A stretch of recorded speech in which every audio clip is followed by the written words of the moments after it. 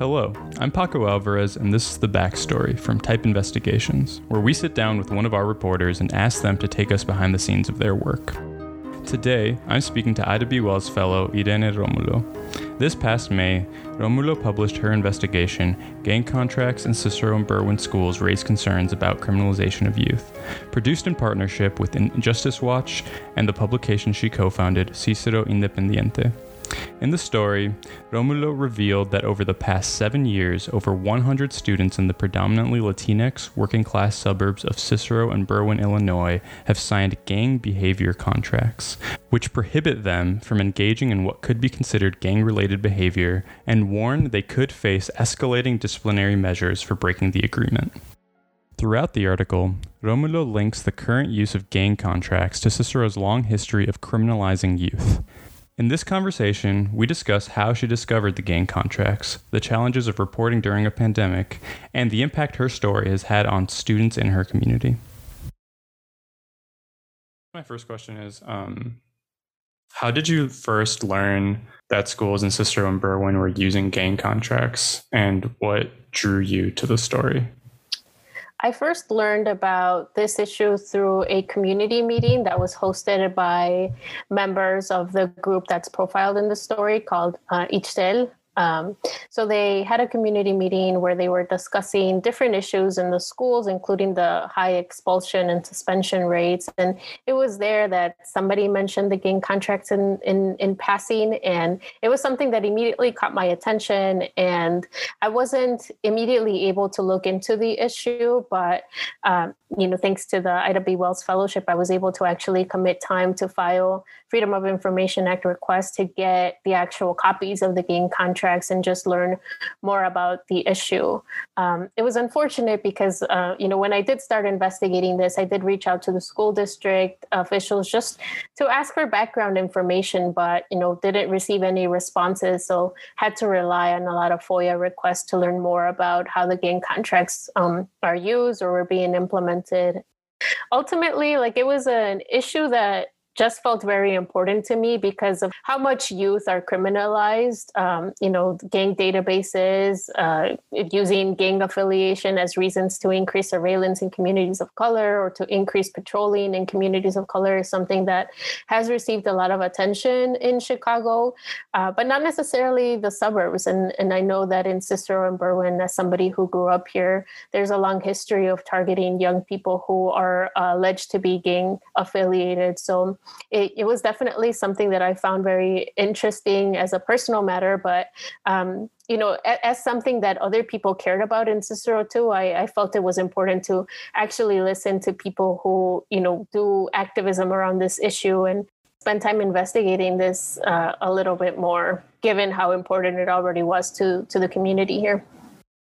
Yeah, I think your article does a really great job of connecting the extremes of this gang contracts to Cicero's history of criminalizing youth under the auspices of fighting gangs. And how did you come to that connection over the course of your reporting? Was it just apparent to you when you first came to the story? So I had known a little bit about some of the, for example, the gang crimes tactical unit that the different police departments had. So because of the investigation, I did start researching a little bit more about the history of this and, researching even Delia Barajas, who is profiled in the story as one of the community members here in Cicero who's actively doing something about these issues. I learned so much about Cicero's history, not just in terms of the demographic changes that have occurred, but the different policies that the town has tried to implement in the 90s and the early 2000s, despite the fact that gangs have been a documented issue in Cicero since before that, right? Cicero is known as a mafia town, as having organized crime, but the amount of resources that were spent wasn't the same until the demographics started changing. And if you're familiar with what's happening in the city of Chicago now, the mayor, Lori Lightfoot, is actually trying to advance an ordinance very similar to what Cicero passed in the early 2000s, which is an ordinance that allows them to seize the assets of alleged gang members. So, and again, it's kind of like this rhetoric that is used about gang membership and the increase in gangs and this fear around gangs that's used to pass these policies that ultimately, at least according to, many of the advocates and people who I spoke to, don't necessarily address the underlying issues of why like youth are involved in gangs, automatically criminalize like involvement that's not necessarily criminal in itself, right? Like being a part of a group isn't necessarily against any laws in that way. So, yeah, it's definitely an issue that's gaining more attention, and that locally is very important. Speaking on that like local angle, the story was published in the publication you co-founded, Cicero Independiente. How did coming from a community-based outlet help your reporting? For me, it's, one of the reasons why I got into journalism in the first place is because I felt that often there's a big disconnect between investigations that, look into systemic problems and the communities that they're actually about. I find that often those findings, those things that are written don't make it back to the people that contributed or that were willing to share their story or to who are actively like doing something to change it. So it was very important for me to be able to investigate an issue that's important to community members, right? And make sure that they have actual access to that information and that it's useful in some way. So being able to publish it in Spanish with our very local outlet, Cicero Independiente, was a top priority for me, and something that I mentioned in the beginning that we had to do to make sure that, people who are predominantly Spanish speaking here in our suburb actually have access to it, are able to read it. We're also going to be publishing a print copy of this story next week that will be distributed. And as part of the story, we also worked with Injustice Watch to create a Know Your Rights research article specifically for young people who may be facing similar situations. So it was important to have this investigation, have a tool that's useful for people, and make sure that the people who it's about actually have access to it. So that Know Your Rights piece too was also translated to Spanish, and it was something that we printed out and distributed in town. So all of those things are super important for me as a journalist and as a local journalist to make sure that we're top priority and not just afterthoughts. So you focused the article on like one former student, Roberto. How did you get in contact with him initially? And did you speak to other students who had signed gang contracts? I spoke to other students who have faced disciplinary policies in the district, but with the intent of trying to find somebody who had signed a gang contract. But when I first started reporting on this story is actually when, we went into lockdown, and all of my plans for outreach got thrown out the window. I had planned to go to different physical locations around the area where I know young people hang out to talk to them about this and to figure out what other issues, are happening, what's at the top of their minds. But I wasn't able to do that. So I didn't connect with Roberto until pretty later on in the story, when I had kind of given up hope that I'd be able to find a student. But, a lot of cold calling, a different organization, different gang intervention workers, different youth workers, and finally, one of them was able to connect me to Roberto. So,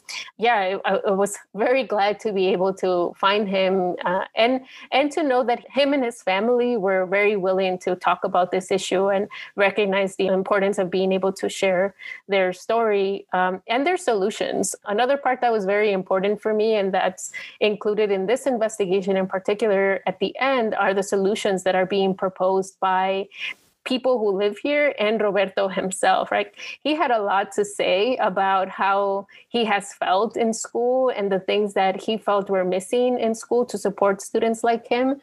Because ultimately, I do believe that the people most affected by these problems are often the ones better equipped to propose solutions to address them. So that's why it was very important for me to include that part in the investigation that kind of gives hope, talks about what people are already doing, and talks about the solutions that they're proposing themselves. And Roberto is such a beautiful person and such a great young person to speak with. I got to spend time with him, his family, his siblings. And it was great to get to know him and be able to include not just how it's affected him, but just his ideas for himself, his future and what he'd like to see. You've kind of talked a bit about this, but what were some of the challenges you faced while reporting this story? Did you face pushback from school administrators once you actually got in contact with them? Yeah, so being in lockdown and the pandemic was definitely a challenge that I'm sure I'm not the only journalist who has faced. And especially, we went into lockdown when I had started reporting on this, and it was tough to be able to find people to speak to do outreach with, or to like places to outreach to. But so it took a lot of work, a lot of digging, just cold calling, sending a bunch of emails, trying to find people to speak to. So it was definitely a challenge that I was able to deal with. It took a little longer than expected, but, ultimately I was able to connect with people who had a lot to say. Talking to the school district was also very challenging. I sent multiple requests for interviews to multiple people, gave them calls, showed up to the district office on various occasions, and was not getting anything from them. And in the beginning, they were just requests for information, right? I did tell them, hey, I'm just starting to research this. I'd like to talk to you all about this, but didn't get any responses back. Ultimately, I did get some emailed responses from both districts, the high school district and the elementary school district, but it's always tough, I think, to try to go back and forth in writing rather than just having a conversation. So that was challenging. And this was also the first in-depth investigation that I worked on where I was relying on a lot of Freedom of Information Act requests. So there were some that I submitted that I had to rewrite a few times because they came back with either no files found, or, they were too broad and were considered too burdensome. So I was kind of learning as I went as well, and had to, like I said, submit some FOIA requests multiple times until I was able to get what I was looking for, to get information that helped advance the investigation further. Ultimately, I would say the biggest challenge was just the pandemic, trying to report on this issue as students are in remote learning, as people face a lot of risk when leaving their homes. So that was tough. So the story was published back in May. Have school administrators made any changes since that publication? Yeah, so I actually, have been attending the district board meetings since then as much as possible. And I was very happy to hear and meet some current high school students who, found the story on social media and were inspired to actually go to the district board meeting to speak out against these gang contracts. Like that for me was like an unexpected, but super, like it just made me feel so great to know that there's these young people, young high schoolers who are reading this stuff that, I'm working on, and who took it upon themselves to like go to the board meeting and speak out and to launch an email campaign.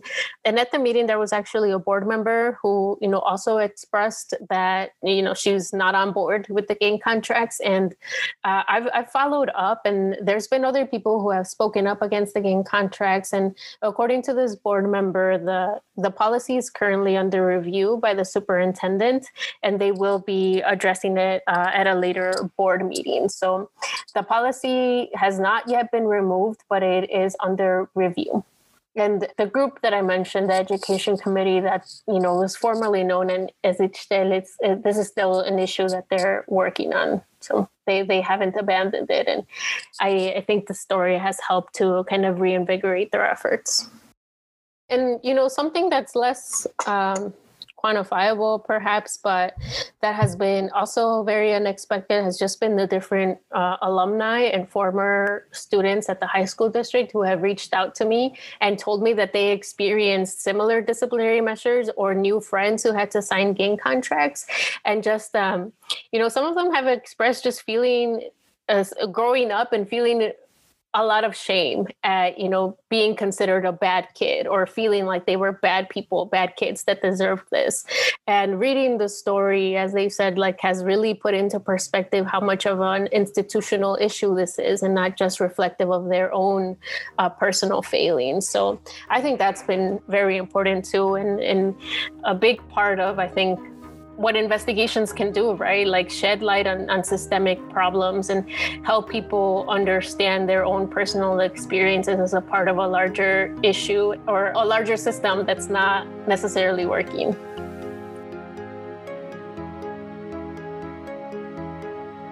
If you haven't already checked out Irene's investigation, you can find it on the Type Investigations website, as well as Cicero Independiente and Injustice Watch. Thank you for listening.